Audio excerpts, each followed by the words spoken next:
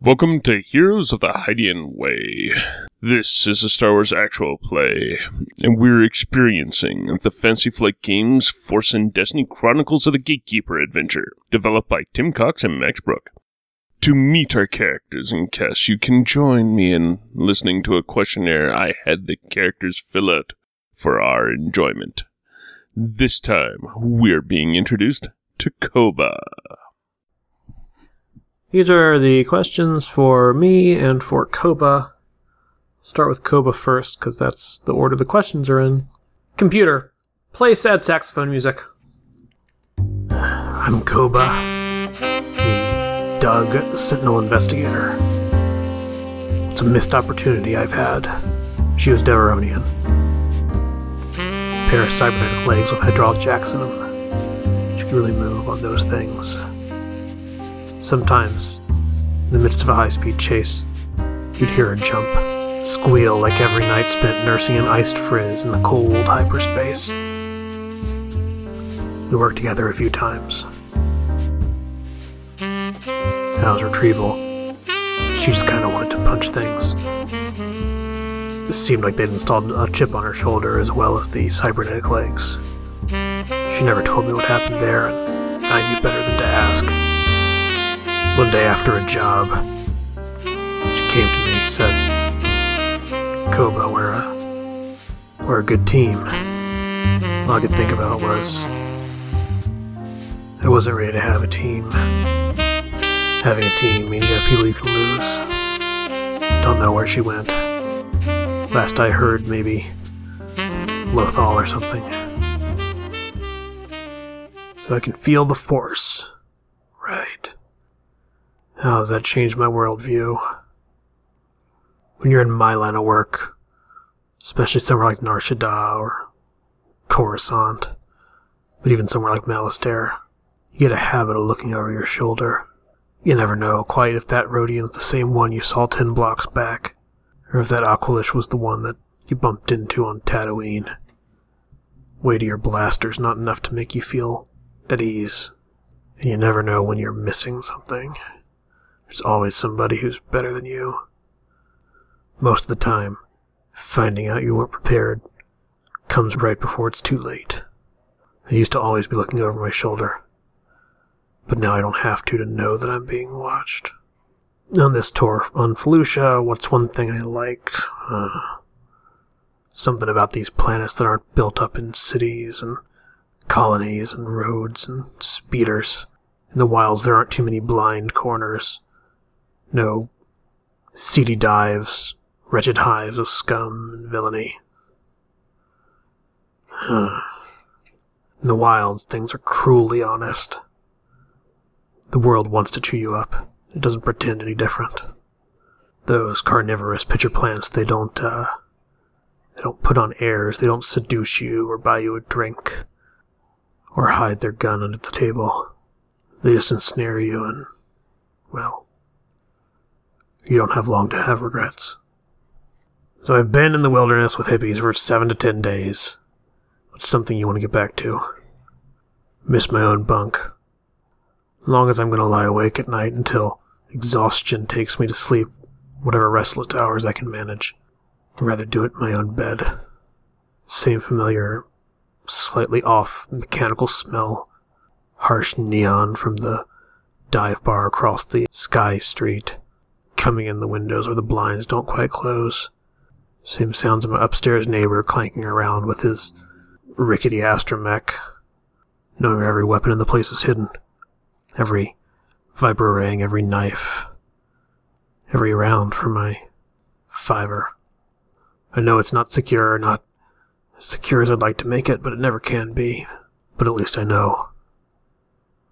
How has serendipity shown itself to me before? Luck plays a bigger part in my job than you might think. When it comes down to it, everything's luck. You start to realize that no matter how many times you've fired your pistol, no matter how often you land a hit, there's countless factors in the galaxy, countless reasons that you might miss next time, that somebody might get you first. This was the early days. Running jobs in the Corps, usually with a couple others. I wasn't in business for myself at the time. Back then, having a blaster under my jacket passed for preparation. Didn't need to count bullets. Knew that it would pierce even clone trooper armor, if need be. Not that I was eager to get into a dust-up. This was Coruscant, right near the beginning of the war, give or take a few days.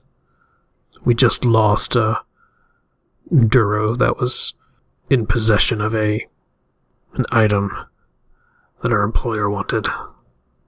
He ran up to speeder bike, took off into the Coruscant night, hundreds of meters up. Deadly. We got outside to our vehicle, only to find the parking spot empty. Couldn't give chase. In a matter of seconds, the Duro was long gone.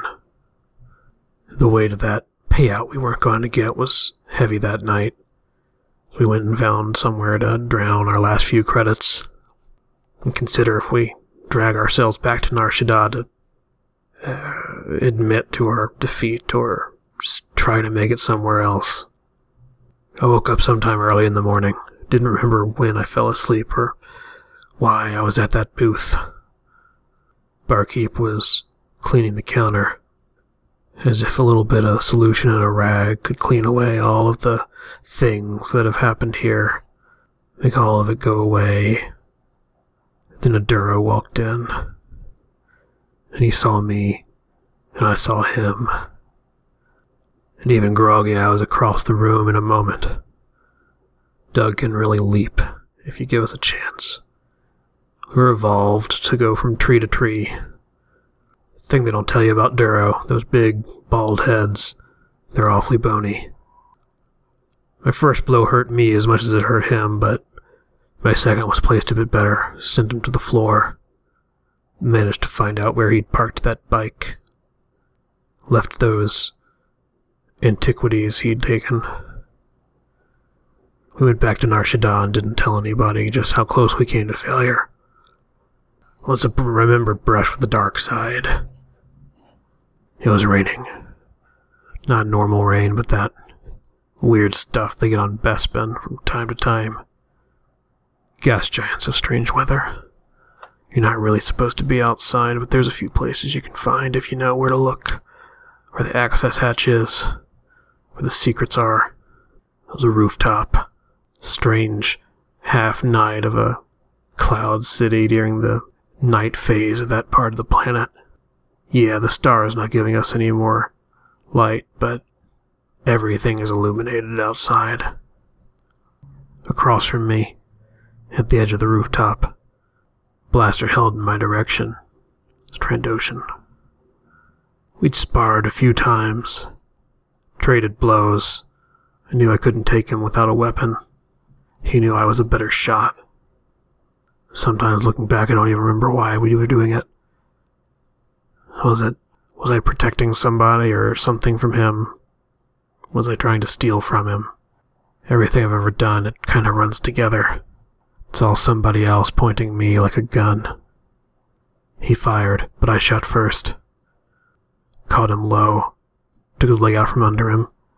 Not a fatal wound, but positioned as he was, well, there would be a long fall.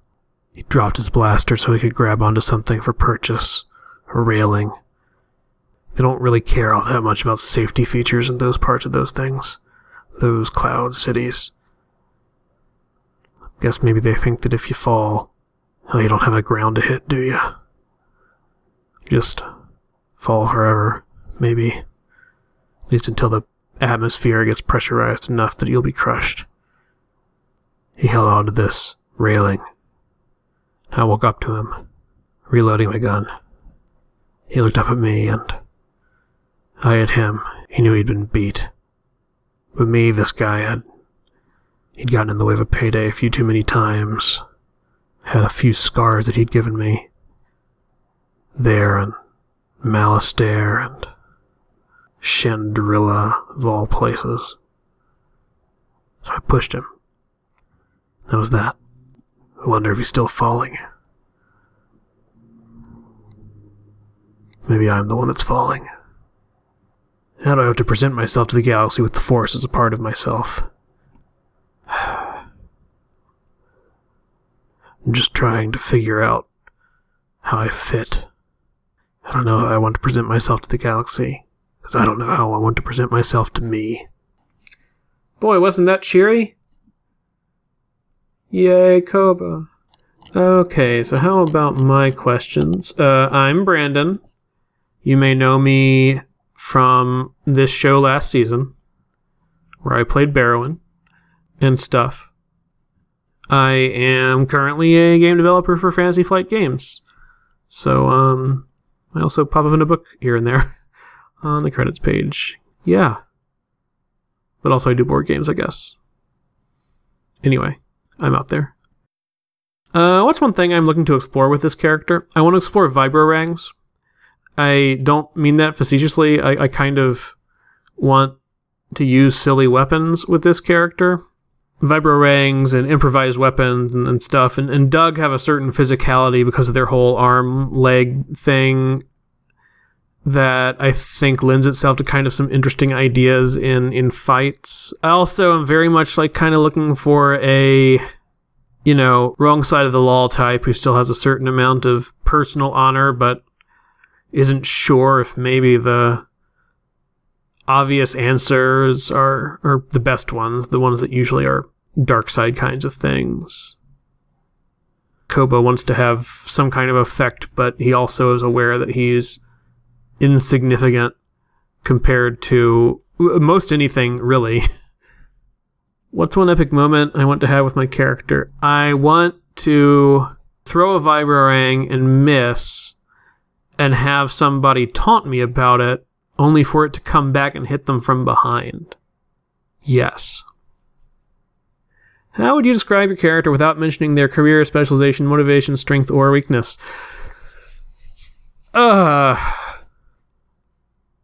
Hard-boiled. Koba's a little bit of a meddler, frankly. Sometimes he gets paid to do it, sometimes he doesn't. And meddling as much as he does has made him kind of a cynic. But still, it also means he knows that everything has an answer, or he believes everything has an answer. And it's just a matter of finding the clues. Also, he's the kind of person who uses vibrorangs and an actual revolver in Star Wars. So, make of that what you will.